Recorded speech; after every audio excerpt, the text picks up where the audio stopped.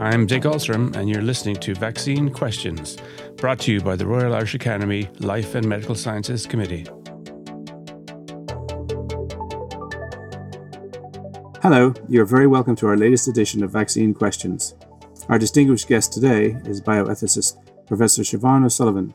She's the Chief Bioethics Officer in the Department of Health and is a member of the government's National Public Health Emergency Team, known as NPHET. Siobhán, I think we really have to have some kind of explanation of what bioethics actually means and what kind of principles or assumptions underlie it. Somebody who's never heard of this before, what would you say to them? Thanks, Dick. And I'm really delighted to be able to join you to talk today about bioethics and about the role that bioethics has played in the pandemic so far. So I suppose if you'll allow me, introduce myself a little bit. My background is actually in translational medicine and research, but I made the switch to ethics about 20 years ago and have worked in the field ever since. And I suppose that brings us to the question of what is actually ethics. And I think most people instinctively know what bioethics is, but perhaps it's the term that's more esoteric. So ethics is this kind of field of study, or it's a discipline that basically looks at what the right thing to do is. What ought we do in a particular situation? What's a good way to live our lives? What's worthwhile? What are our obligations to each other? Who's responsible for what? To whom? All those kind of questions. And then bioethics is, I suppose, a sub-division of that field that applies all of those kind of questions, but in the context of healthcare and medicine. So actually, as I mentioned, I think most people really will know what bioethics is because they're questions that come up on an everyday basis.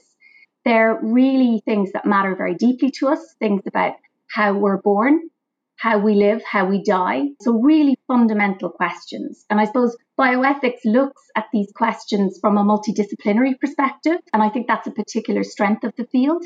So you have healthcare professionals, lawyers, philosophers, ethicists, theologians, policymakers, all getting into a room together and saying, well, okay, if we've got these particular challenging issues around, how do we pay for innovative medicine? Who gets access to an organ for transplantation? How much say do we give children in decision-making, in medical decision-making? All of those kind of questions really are about bioethics. And so I think it's really something that resonates quite a lot with people, even if they don't know that they're talking about bioethical issues. They're the kind of things that lots of people talk about every day to each other. Yeah, it makes for great debates and fractious carry on, I suppose, too, to a certain extent. So what you're saying generally is that bioethics is, although at the moment we're right in the midst of a big deal bioethical issue related to the pandemic, you don't have to have a crisis in order to apply its value. Oh, I would strongly say that, bioethics is obviously integral to this whole situation, but I think it is very fundamentally about basic questions in healthcare. And they're the kind of questions we need to be asking ourselves on a daily basis. So, in fact, bioethics is important in a crisis situation, but I think its real value is really embedding that kind of thought process or that kind of dialogue into everyday decision-making around clinical decision-making and then policy decision-making around how we structure and deliver healthcare in this country and globally. I must say I was surprised when I realised then that bioethics has been at the core of the government's response to COVID-19 from as early as April 2020. That's when they asked you to put together, NPHET asked you to put together a bioethical framework. What's this for? What is it doing? Yeah, many of your listeners will be very familiar with this concept of we need to follow the science. And that's been the mantra, I think, that has very much characterised this pandemic. And that is absolutely true. And I think NPHET has always been guided very much by the evidence. But I think you can't simply leave it at that.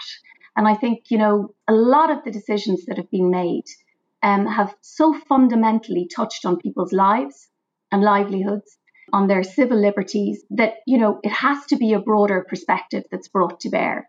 So when we talk about the science, and much of the science is also uncertain, which is another problem with a very novel it's kind of new to virus. us. Yeah, exactly. So what has to happen in that context is that you have to bring some values to bear that underpin those decisions, because you can make lots of different decisions based on the science. We as two scientists can have a very reasonable disagreement about how to interpret data. So I think that's really the important thing, that shared values give you a kind of shared basis for which to make your decisions on. And I think it's really important that the public understand what the values are that are guiding the decisions. And that was the purpose of the ethical framework. So it was to clearly set out what it was that, what the values were, the principles that we were bringing to bear in terms of making those decisions, as I say, that have real and concrete implications for people's lives. Mm-hmm. I mean, you can't do anything more profound than self-incarceration for 5 months. Exactly. It was pretty tough on some people because they just weren't getting out at all. And if you think about older people, for example, who are living in long-term residential care, who may not have had visitors, as you say, many people who, because of a condition that may have made them very vulnerable in terms of COVID, I know people don't like the expression cocooning, but effectively separating themselves from other people. It's been a hugely stressful and lonely time for people. People, losing their jobs, people becoming ill, like really very significant impacts on people's lives. And I think that's why, you can't simply say this is all about the science. It has to be informed about the values, the things we want to protect. Are we being proportionate? Is this the right thing to do? And it's about trying to balance all of those things. And I think, in fairness, NPHET has always been very conscious of this idea of trying to balance the harm that comes from the disease and then the harm that arises as a result of the kind of measures that are being put in place. So I think that's something we've always tried to strive to actually balance those things. Bioethics in action can be seen in the idea of vaccination solidarity. I like that term. It's a nice kind of term. Vaccination solidarity. And this emerged during the pandemic. Can you explain what this is? Because people may not have realized they're actually already doing this. Yeah. So much the same as the issue of kind of science, we need to follow the science. I think solidarity, which is a kind of concept in philosophy and ethics, is something that's really come to the fore as part of this pandemic. And it's something I've been very keen to defend. I know people became kind of fatigued with it and said, well, actually, we're not all in it together, which is kind of the idea of solidarity. But I think it goes much deeper than that. Solidarity is about, in my view, is about standing up and for and beside other people. It's not about me being very empathetic and sympathizing with you, Dick, because, you couldn't get out or you lost a job or you lost a loved one. I mean, of course, that's really important and we all need to do that. But I think solidarity is a much more concrete principle in the sense that it costs us something to show solidarity with somebody else. So we recognize each other. We recognize our shared humanity. And I suppose this pandemic has very clearly made it really clear to all of us just how connected we are, both nationally, but also internationally, globally. And we have this interdependence on each other. And that's really clear in the context of an infectious disease. But so I think that idea of vaccine solidarity and solidarity more generally, it's not to say that people haven't been differentially affected. Of course they have.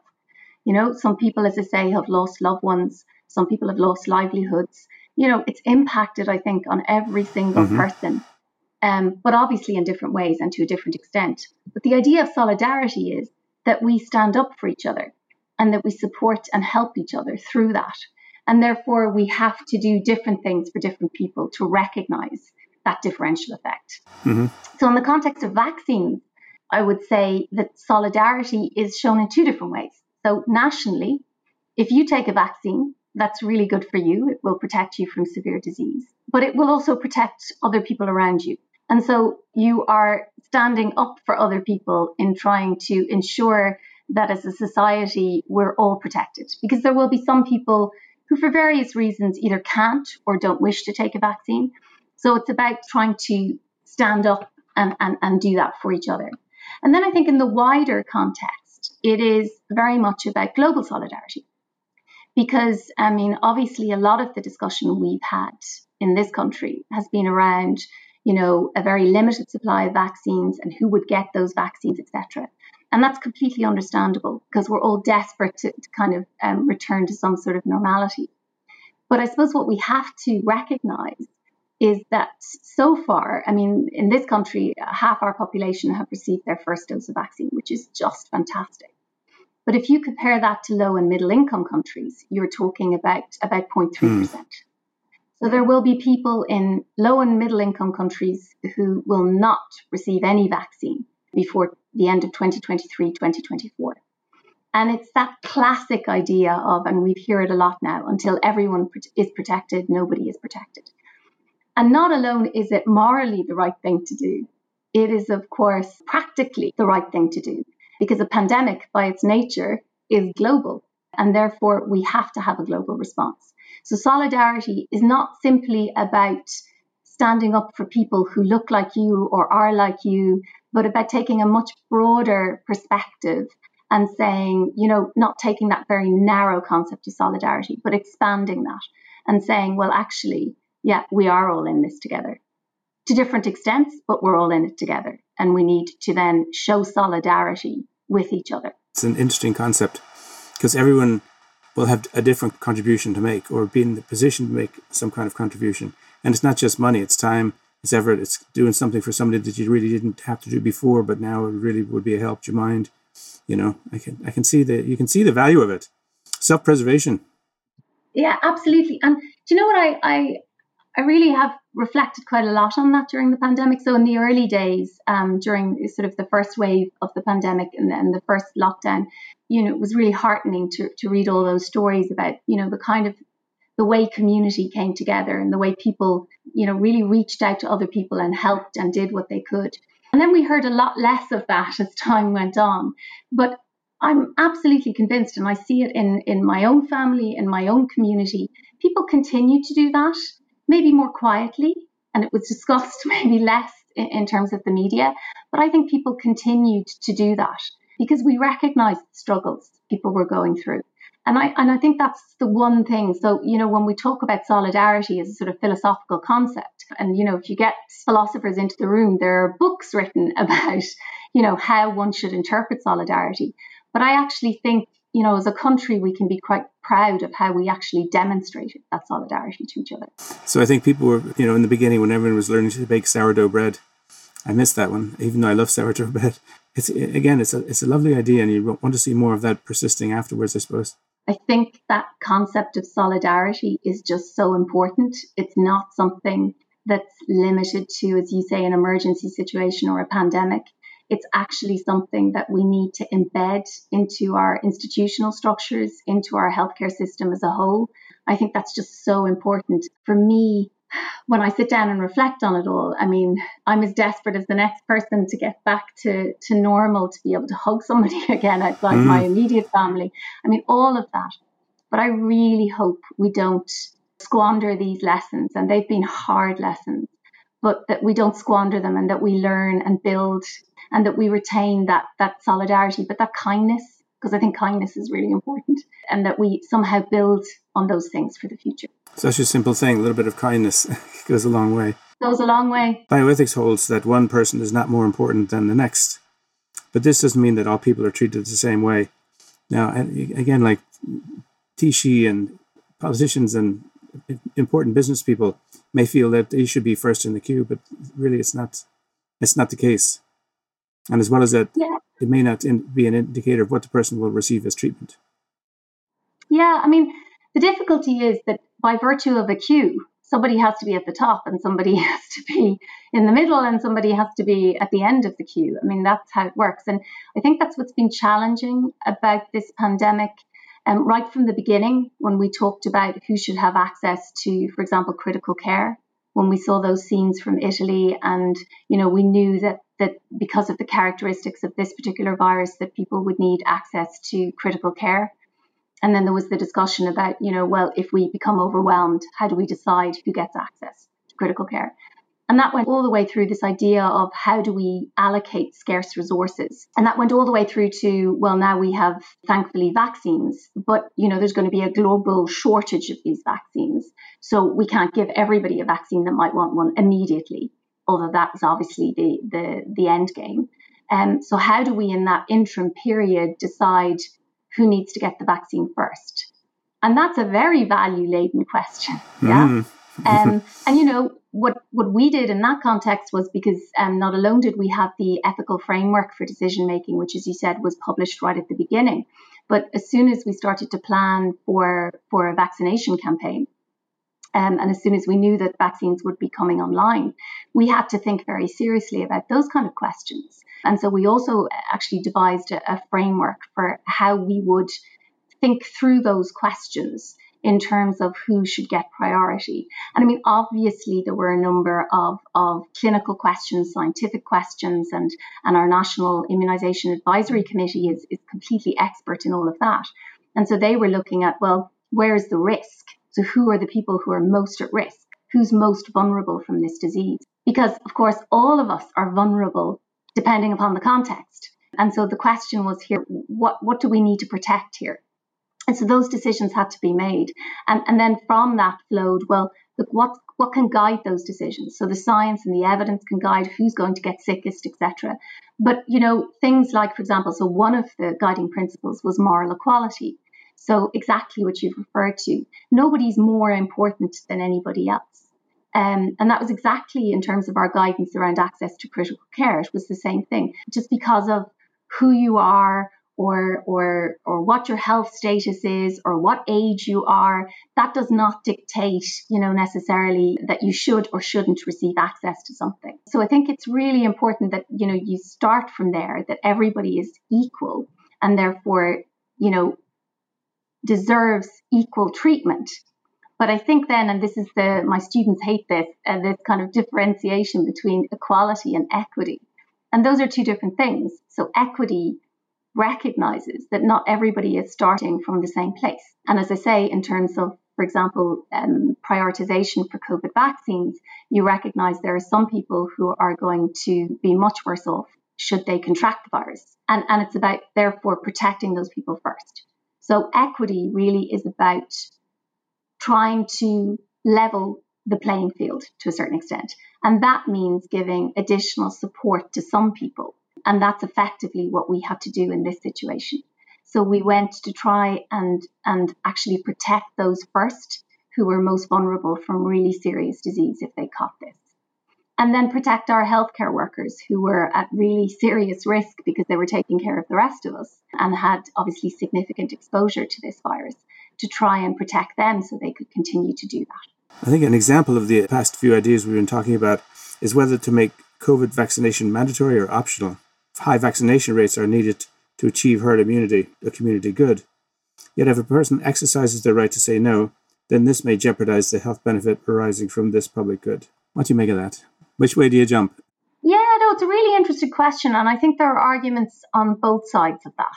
And we ethicists are great for on the one hand and on the other. I think that, clearly, if someone who is offered a vaccine has to make the decision for themselves about whether they wish to accept that vaccine or not. And in medical ethics, we're very keen on this idea of personal autonomy, that somebody is informed about the benefits, the risks, etc., and then that they make a decision for themselves without any kind of influence from anybody else, without any coercion, and they come to that decision themselves. And that's hugely important because as an individual, you get to decide what happens with your own bodily integrity. Mm-hmm. And therefore, there is an argument that you don't interfere with people's autonomy and bodily integrity, and that is their choice to make. Vaccines, though, however, as you said, are a good example of where that decision not only affects you personally, but affects people around you. And there is a sort of public good in respect of taking a vaccine, and that's why we encourage people to do that. But in public health ethics, there's a principle known as the least restrictive principle, right? Which is this idea that you should try to the greatest extent possible to do the thing which restricts people's liberties or autonomy as much as possible before you go in a very heavy-handed way and make something mandatory. And that's a really well-established principle. So I think what's interesting about mandatory vaccination is that many people would say, and this would be my own view, that you have to adhere to that principle of least restrictive. So if it turns out, and I mean, there are countries where this may very well be the case. I mean, we're really lucky in Ireland that there seems to be a very high uptake in terms of the vaccine. But for those countries where they have significant amounts of vaccine hesitancy that may well affect their ability to protect the entire population, they have to consider that, the idea of mandatory vaccination, and thereby you are curtailing people's rights. But if that is the only way to achieve that greater public good, ethically that may well be defensible. But I think what you have to do is, and I think it's we talk about this ladder of intervention in public health. So what you do is you try and do the least restrictive thing first. So if you think it's because perhaps there's vaccine hesitancy, that would be useful to actually engage with people, try and find out what their concerns are, try and enter into a dialogue with them around that. Very often you will see that will, for many people, that will be enough, and they will say, fine, I'll take a vaccine. So I think you need to start there and move along the intervention ladder and go higher as the situation calls for it. But again, it's like lots of things in ethics. It's about balancing those individual rights against collective societal rights. And that's a delicate balance very often to achieve. So you're always trying to be proportionate in what you're doing. I think similar complexity arises in arguments over whether to provide those who are fully vaccinated with a stamp in a passport or a card or some marker to show that they've had all of their jabs. The only problem is this is not a straightforward issue. Can you explain? I mean, it's ideas like, taking away rights that people used to have, or, it's not a simple question at all. No, gosh, no, it's not. And I think, it's been really interesting working on vaccines, just how, it's the gift that keeps giving from the ethics perspective. So we started off with questions around, who would we prioritize for vaccines, and then to much more complex questions that NIAC had to deal with. And I sit on that group as well and give ethics advice there in terms of balance of risk and benefit in respect of various vaccines. And so really, really complex issues, right down to now that everybody, hopefully in the next period of time, will be vaccinated, about, what that buys you to a certain extent in society.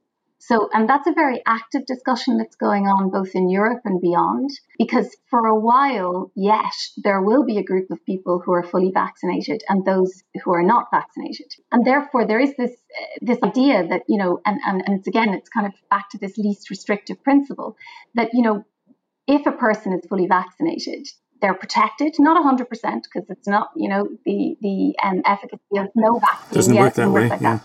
But you are protected. And you're probably posing less of a risk in terms of transmitting the virus to other people. So if that's the case, how can I step in and say to you, well, you can't go here, or you can't meet this person, or, how can I legitimately interfere with your rights? But by the same token, so then you would say, okay, well, if somebody is vaccinated, then you have to be able to restore those rights to that individual. But then the flip side of that is that as long as we have a segment of the population who will not be fully vaccinated, and Ireland, along with almost all other countries in the world, have adopted a vaccination policy where we have vaccinated our older persons first. And that's absolutely based on this, now very well established evidence that the risk for those who are older is much greater from a bad outcome if you actually contract this virus. So that means that lots of our younger people will be the last to be vaccinated. So the issue then is, so do we say, okay, well, we're going to restore rights to one portion of the population, but we're going to continue to curtail the rights of another part of the population? And that means effectively this kind of fragmentary restoration of rights. Really, I think, many people worry that it's going to have an impact on social cohesion. Like if I see that everybody else can do what they want, well, why should I stick with this public health advice? I'm just going to meet my friends at the weekend. And it becomes very difficult then to kind of, maintain what has been, as I say, the hallmark of this entire pandemic response, which is solidarity at its core. So I think that's problematic. Other people have pointed, and the ethics literature is replete with worries around this stuff, that it can actually lead to things like discrimination or stigmatization. It's one thing that I might not be able to get into the hairdressers if I don't have my vaccine passport, but if it means that I can't access education, if I can't go to school, if I can't, go to university, if I can't go to my place of work, if my prospective employer says, well, I've got Dick who's fully vaccinated in front of me and Siobhán who isn't, do you know what, I'll give Dick the job. Mm-hmm. There's all of those issues that I think we would have to think really carefully about as a society. And then there's the other issue of privacy, which is, are we moving? There's lots of people who worry that we're kind of moving to a sort of digital health surveillance where, we'll want to know lots of things about people and their health status in the future, and that may entitle them or indeed bar them from certain things. And I think those are all concerns that we really do need to take on board and think about really carefully when we're talking about this. Looking a bit more outwards, COVID-19 is affecting all parts of the world, but not all countries have equal access to vaccines. Do you think wealthier countries should automatically have a moral responsibility to support weaker or less well-off countries in the world? How should we respond to that whole issue? Yeah, look, it's back to the issue of global solidarity. And it's back to this issue of it's the right thing to do, but it's also the practical thing to do. And I think it goes very often when we have this discussion, it's about saying, oh, well, we need to give vaccines to other countries, etc., which of course we do. But it's also about a much broader issue of providing and ensuring those countries actually have the infrastructure to deliver those vaccines, that they have the needle to deliver the vaccine, that they have the trained vaccinators, that there's all of that support in place as well. And I think it's, most of our vaccination capability is sitting in high income countries in terms of being able to manufacture and the expertise that's required to do that. Mm-hmm. And therefore that inevitably gives those countries an edge in respect of actually procuring vaccine, even though that is clearly a central part in terms of sharing of what is in fact a very scarce resource, vaccines. I think we do need to think in much broader terms about building capacity. And I think, unfortunately, that takes time. And in an emergency situation, that's difficult. But I think going back to our early conversation, it's about ensuring that we learn the lessons and that we build, resilience and that we have future preparedness for what will be the next pandemic. Hopefully when I'm retired, but, inevitably there will be one. How has the pandemic been for you? I assume it's long nights and lots of pressure and 4 hours sleep is a normal ration for a day. How's it been? It's been busy, but for lots of people, it's been really busy. I feel privileged, very privileged to be on NPHET, to be part of that decision making, to use my expertise to inform those decisions. So that has been, a privilege for me. But, it's also been stressful at times because, and I think I speak for myself, but probably a lot of my colleagues on NPHET and NIAC and all of those advisory bodies, you feel the weight of that responsibility very much. We're making decisions about people's lives. And I'm acutely aware of that. And you work as hard as you can to ensure that you have done the best you can, that you thought about everything that you could, that you've been informed as possible because of the impact that it's having on people's lives. And as you say, it's so profound and significant. And I feel the weight of that responsibility very much, hoping that and trying to do your very best. And I think, that's been true of all of my colleagues. And I've been really lucky in the sense that I work with some wonderful people who are terribly supportive. And, when you'd have the bad day, like everybody had, just thought, oh, I'm just so fed up with this, or I'm so, they leave the bar of chocolate on your desk, or they come down and say, you know what, tomorrow will be better. And I think that's really important. So I've been lucky in that respect. Tomorrow is another day, huh? That's it. One other thing I wanted to ask you about just briefly, patent protections. Obviously, the companies that develop these vaccines feel that they should retain ownership and they'll control manufacture. But it may be that there's manufacturing capacity that's not being used in another country or a poorer country, and with a bit of help, they could actually take the recipe and make vaccines for themselves. How do you jump on that one? It's a kind of an awkward one. They have the right to earn money from their discoveries, but on the other hand, you have a moral right to deny people vaccines as fast as we can get them to them. Yeah, I think this is a really, as you know, it's a very hot topic at the moment. A lot of discussion because you have India and South Africa who brought this proposal to the World Trade Organization to suspend patents on COVID vaccines, but also on things like PPE or drugs that are used to actually treat COVID. And there are, as you say, a number of very complex questions there. And I would just point out that actually these don't just exist in respect of COVID. They are about all new innovative medicines. The same sort of issues apply. And on the one hand, you would say, yeah, well, if we suspend patents, that means it may be more readily available to more countries. And that's really important, as you say, and morally the right thing to do. The question is that the only way to do it? Because, on the other side of that, as you say, people say, well, if we do away with patents, we can stymie innovation. And then if there's no incentive for a commercial company or a pharmaceutical company to actually make a drug, then, if they can't recoup the costs of that R&D development, then, we will just stifle innovation. I think that's a reasonable argument, but I think we have to be slightly more creative then around how we support innovation while ensuring that people can actually get access to all of these new innovative drugs and therapies. The problem, I suppose, really with COVID vaccines, though, is that, again, it comes back to this immediacy problem, which is exactly what you've said. You can take away the patent protection, and it's like I'm giving you the recipe for my foolproof brown bread or banana bread or whatever. Soda bread. Exactly. But if you don't, I'll pass that on to you, Dick. But if you don't actually, have the proper tools or utensils to make it, if you don't, if I don't give you proper instructions, and if you think about, the mRNA vaccines, the Pfizer or the Moderna vaccines, as people probably know them, that's a completely new technology. It has been used, the platform has been used in the past for Ebola, for example. But these are really new vaccines, and there are very few people who actually know how to make them. So, building that capacity is not something that's going to happen overnight. So I think we're going to have to be, it's certainly something we need to think about in the longer term. But I think in the shorter term, we're going to have to be much more creative in how we support each other to ensure that people can have access to vaccines and that that's done at a global level and in a fair and equitable way. Siobhán, you've been an absolutely wonderful guest. Thank you so much. Many thanks for your insights, enthusiasm, and ongoing commitment to tackling COVID-19. Your participation is greatly appreciated. Great having you. Thanks very much. Thanks very much, Dick. Really enjoyed the discussion. Thank you for listening.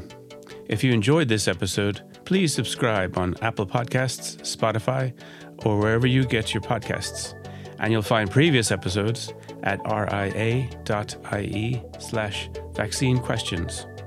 And if you have a question you'd like me to ask the experts next time, please send it to vaccinequestions@ria.ie along with your name and location. Take care and talk to you next time.